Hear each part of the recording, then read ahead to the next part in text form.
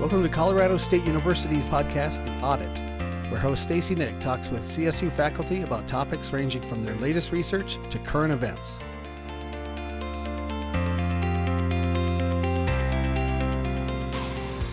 Consumers today can get just about whatever they want, whenever they want. Since the COVID-19 pandemic began in 2020, same-day, next-day delivery, something that was previously considered more of a premium service, is a normal and even expected way to shop. But what does our Get It Now method of online commerce mean for the supply chain, especially one that has been so precarious in the post-pandemic era? Zach Rogers is an associate professor of operations and supply chain management at Colorado State University's College of Business. Today, we're speaking with Rogers about how this model of shipping became so ubiquitous and the impact it's having on the supply chain and commerce in general. Hi, Zach. Thanks for being here today. Thanks for having me.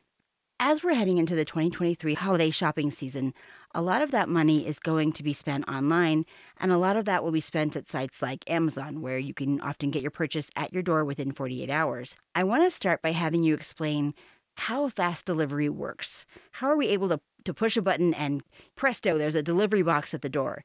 It's not magic, but it feels a little bit like magic. It's not magic. It's just sophisticated science, and sometimes it's hard to tell the difference. My actually background was as an operations manager at Amazon before I came back to school. And we were sort of in the early days, this would have been 2010, 11, and 12, the early days of figuring this out.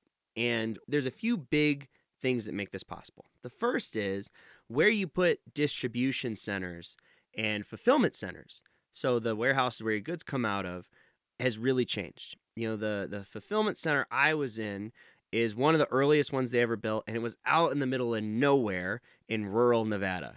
And that was totally based on cost. And that's sort of how warehouses had always worked. How do we have giant boxes somewhere cheap as just a waypoint? Today, think about the Amazon warehouses coming up just around Colorado State. So we have one in Loveland. We have in Denver, there's like giant fulfillment centers in the suburbs of Denver that are right across the street from a mall. That's not a cheap place to be, but it's a convenient place to be. And it allows us to position goods really close to where the consumers are so that we can get it to them faster. So one of them, and this isn't that sophisticated of a trick, is just, put the goods closer. They don't have as far to go. It'll be faster. The other thing that's happened is companies have really moved towards automation. And so what that does is it really speeds up the efficiency you can have inside of a warehouse. We were one of the pilot warehouses for the Kiva robotic system. And what these robots do is, so in a normal warehouse, if you're picking an order, you have maybe a sheet of paper or maybe an app on your phone or something, and it says, okay, we need to put these 3 orders in the box. Go to aisle 1. Okay, pick this item. Now go to aisle 5, pick this item. And you can maybe pick 1 to 2 items a minute in that old system, which is the picker goes to the goods. With automation, and it's not just in Amazon, but Amazon was certainly the pioneer of really doing this on a huge scale, the picker stands in one place. A robot, and these robots, just to help you picture in your head, that's sort of like an 800-pound Roomba. It's just a big orange thing that drives around low to the ground, and it can pick up shelves. So it can spin around and make itself like a little bit taller. So it'll pick a shelf up of inventory and bring it right up to you as the picker. And then 4 more robots come up alongside of you, and they have shelves on their heads. And these shelves have maybe 3 or 4 boxes each. And so it's just you and 5 robots. Very chill. And so you and 5 robots, and a laser points over your shoulder and says, pick this. And it points right where you need to pick. You pick it out. There's like a scanner at the grocery store. Boop, put it in the box. Another one right here. Boop, put it in the box. So it's really, really fast. You go from 1 to 2 items a minute to 25 items a minute. And so it really speeds up the velocity of orders. And for a place like Amazon, or really any e-commerce, velocity is critically important, because the way supply chains were designed was for economies of scale. Put the most stuff in a truck, drive it the furthest you can, because it gets cheaper on a per mile or per pound basis. With Amazon, it's like people are buying 1 box of pens and getting that shipped. That is not incredibly efficient. And so they have had to really put automation in. All the packaging is automatically sized now. It's like if you ever get anything in the envelopes, you'll notice there's not a lot of extra space in there, and that's because things come through an envelope machine and then it's heat sealed immediately once the good is small enough. They've been very scientific about how to increase efficiency, which then allows them to increase the velocity, and it's turned into an arms race for everybody, where the day after Amazon said we're going to do next day delivery, Walmart said, okay, we're gonna do it too. And it's sort of turned into this thing where now it's just an expectation and really a critical part of service. People sign up for Prime not because they want to see the Lord of the Rings show so bad, but because it wasn't that good, but because they want things to get delivered to their house right away. And Amazon knows, even if we're losing money on it, which sometimes they still do, Prime drives the flywheel of the whole company. So having really high levels of service is the number one goal for many of these e-commerce platforms. And now this is very normalized. Was it the pandemic? I think people largely point to that as kind of the beginning of this expectation of, I want it now, I want it at my door. I don't want to go out to get it. So the pandemic didn't start this, but it sped it up. Really, if you look at trends in supply chain, pre-pandemic, post-pandemic, it's almost like the pandemic was like a time machine and it brought us forward way faster than we were prepared to go. And that's why you saw the supply chain problems during the pandemic. Like, why don't we have enough trucks? Why don't we have enough boats? Because we didn't think we were going to need this many. If you look at the growth of e-commerce as a percentage of general retail, from about 2010 to 2019, it went from about 6% of retail to about 10% of retail. So basically what that means is of every dollar in 2010, 6 cents was spent on e-commerce. By 2019, 10 cents. In Q2 of 2020, when everyone really locked down, it had jumped up to 16.5%. So the same amount of growth we had done in the 10 years before, we did in 4 months in the beginning of 2020. And so that's why it was like, why are supply chains broken? It's like, well, if you double anything, imagine if you're driving down I-25 and one day there was just 50% more cars. It would be a disaster. And so that's sort of what happened to supply chains. And it is true that it brought a lot of this mainstream. They were already developing all this same day, and they had same day, but it was sort of a specialty thing. In certain markets, we were really concentrating on it. But then it turned into everybody's e-commerce for everything. Plus, the other thing that happened during the pandemic that really kind of goosed all these numbers was the only thing we could spend money on was goods. There was no billion-dollar Taylor Swift concert in 2020. People couldn't go to a basketball game. You couldn't go to your grandma's house. But we had $1 trillion of stimulus money, and we had to spend that on something. And so all of it moves over to goods. And so that's why you see supply chains just absolutely crash. And all these other companies wanted to take advantage of this $1 trillion. We weren't going to let Amazon have everything. And so everyone gets big into e-commerce. You see a ton of investment in automation, in new warehouses, in trucking fleets. You know, all the trucking fleets built up like crazy. It was basically a gold rush. I mean, I would compare it to like California in 1849. It was like weird having this insane period of growth, 6 or 7 years of growth in the 3-month period, $1 trillion in people's pockets. We can't afford to not get in on this. And so the trends that already existed were catalyzed by the pandemic. How did that continue to impact the supply chain? Because I think we're still, I'm thinking about all the times there were certain things that were really hard to get. And it did set off this chain reaction, it felt like, for a while, you know, even at post-pandemic, the chain just seemed to be broken. And I think for a lot of people, supply chain isn't something that they really think about until the pandemic hit. And then suddenly everyone was very keenly aware of the supply chain. Yeah, that 6-week period where we're using toilet paper as currency, that was a real odd time. And you know, because basically what happened is nobody was going to the bathroom at work anymore or at businesses. And the toilet paper supply chain is set up to not have a lot of extra slack. And that's really where a lot of the problems came from. And toilet paper is actually a great way to talk about it because they make the same amount of toilet paper every day. There's no seasonality. It's not like toys. You're pretty much, we're using the same amount all day, every day. And so because of that, it's not like there's a lot of extra capacity. Like, oh, well, you know, November, we got to really crank up the toilet paper machine. And so when suddenly we needed all of this extra, or we thought we needed extra toilet paper, which was because now everyone's not going to the bathroom at work, I guess, and it's at home, and the toilet paper that they make for the home market is different. So it's a little thicker, a little nicer. So what happened is Kimberly-Clark, Georgia Pacific, they totally changed their factories. So they went because they weren't making printer paper anymore because nobody needed printer paper. Everything was online. And so all of it comes from the same like pulp. And so everything got transferred to toilet paper. Okay. And so that's why about 6 weeks in, everyone was pretty much fine. And what happened is both consumers and toilet paper manufacturers overreacted. So we all bought way too much toilet paper. It took us a year to get through. You know, every time we saw it at Costco, just buy it. And so it took us a long time to get through it. And so not a lot of people were buying it. And then we changed all this capacity over. Kimberly-Clark and Georgia-Pacific, their worst quarter in the history of those companies was Q1 of 2021. So we're still in the pandemic, but basically they'd built all this extra capacity with this expectation that it was going to be like this forever. And everything kind of went back to normal. And so you see these repercussions throughout supply chains. With all the buying that was happening during the pandemic, as you mentioned, that we had all this money and we're looking to spend it, and we were looking to spend it online.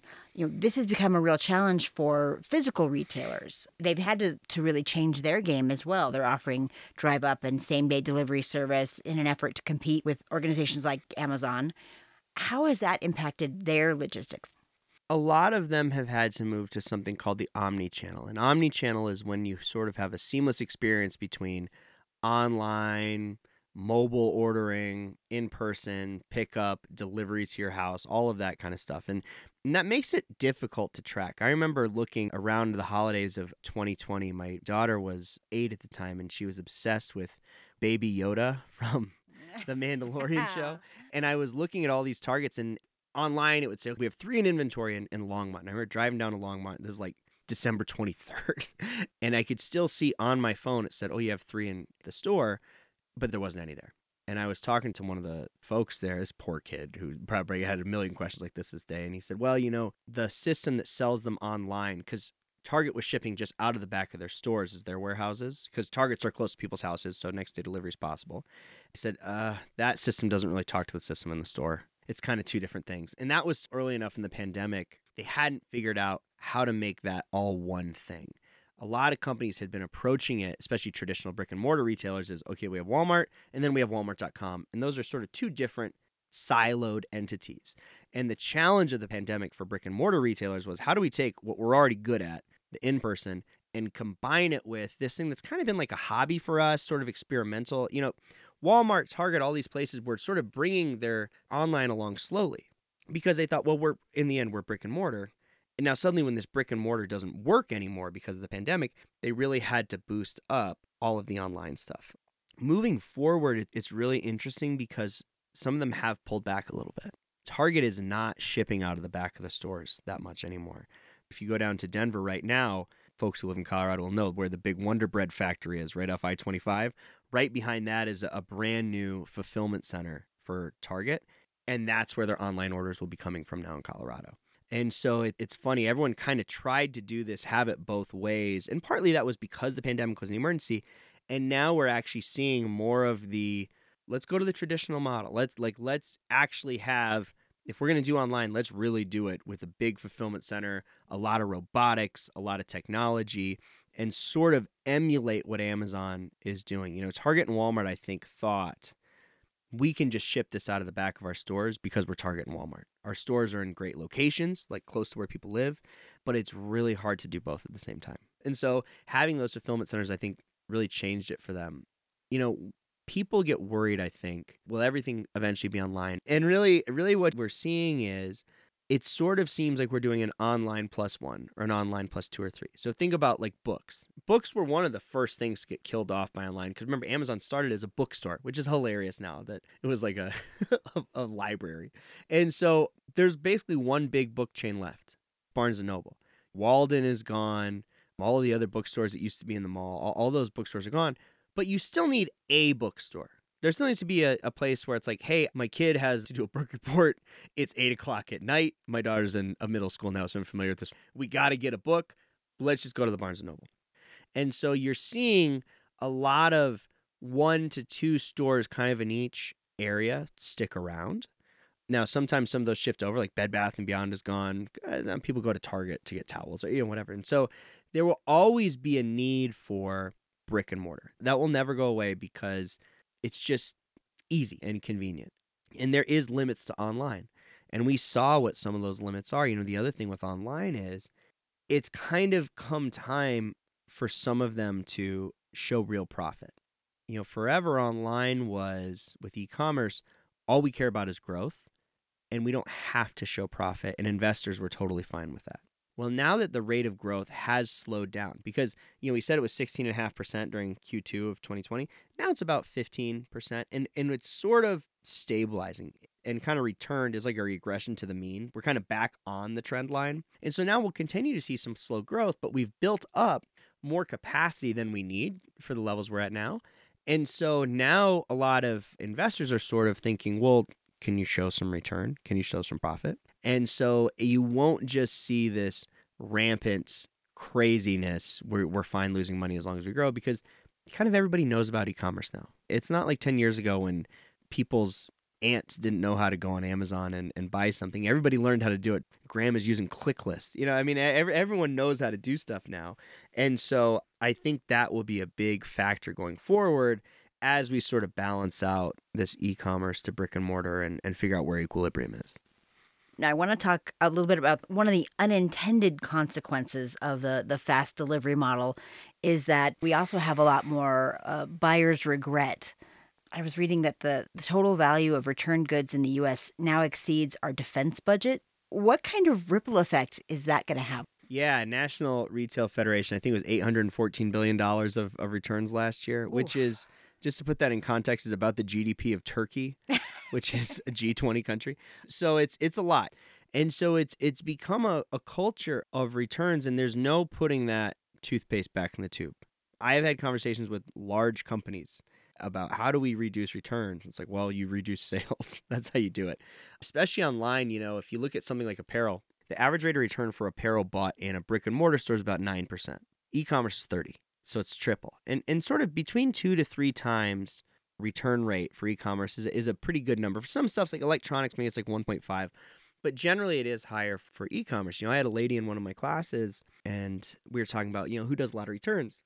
And she said, well, my brother is getting married over the winter break. And so I bought 9 dresses and I'm going to try them all on and I'll keep one and I'm going to send the other 8 back. And that is like a totally normal, regular approach that people take because you can't try it on if it's online. I mean, they tried to do the thing where it's like, yeah, send your Echo all your dimensions and we'll, transpose it over your body. And that people didn't like that. It's much easier to just do returns. And so returns is a gigantic part of the economy. We've been tracking something called the secondary market ever since 2008. I started this as an undergrad when I was a research assistant. And basically what we look at is the value of all the goods that move through secondary channels. Salvage dealers, online auctions, dollar stores, pawn shops, value retailers. A value retailer would be like Nordstrom Rack, outlet malls.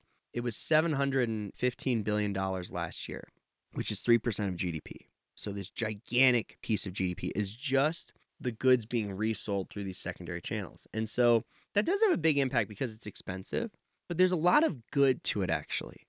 People tend to focus on, we have to send a truck to go pick it up, but resold goods, whether they're excess inventory or returns, go back into the system.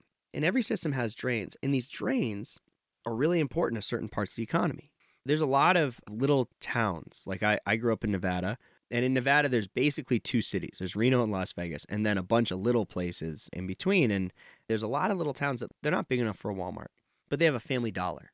And this Family Dollar or Dollar Tree or something, probably a lot of their goods are secondary market goods. So, here's some lunch boxes for a movie that didn't do as well as we thought it would. Target didn't sell them, but now we have them. Or here's some canned goods or some shoes or school supplies. And so it actually, a lot of that $715 billion does kind of a social service because it moves to retail deserts and places that, that's not our first choice to sell these lunch boxes in Hawthorne, Nevada.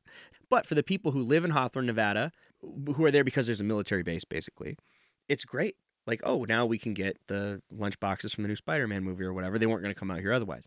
And so there's a social good to it. The other thing is all $715 billion of those products would have otherwise ended up in a landfill. And so from a social and environmental sustainability piece, returns are actually not the worst thing in the world. We tend to focus on, you see that $800 billion number that you mentioned, like, we're so wasteful. We're the bad guys in the Hunger Games. And maybe there's some truth to that. I don't know. But all of that recycled stuff usually ends up in a pretty good place. The last choice is landfill. Companies hate to throw things away because it costs money to throw things away, and it's not great for your reputation. We have gotten such robust reduce, reuse, recycle, remanufacture programs in the US now, and a lot of it has actually been fueled by these rates of returns. And in terms of companies going to someone and saying, hey, we'd like returns to go away, good luck. Good luck getting Gen Z, who has never not known a world where they could pull out their phone and order something on Amazon and then return it instantly and for free if they don't want it.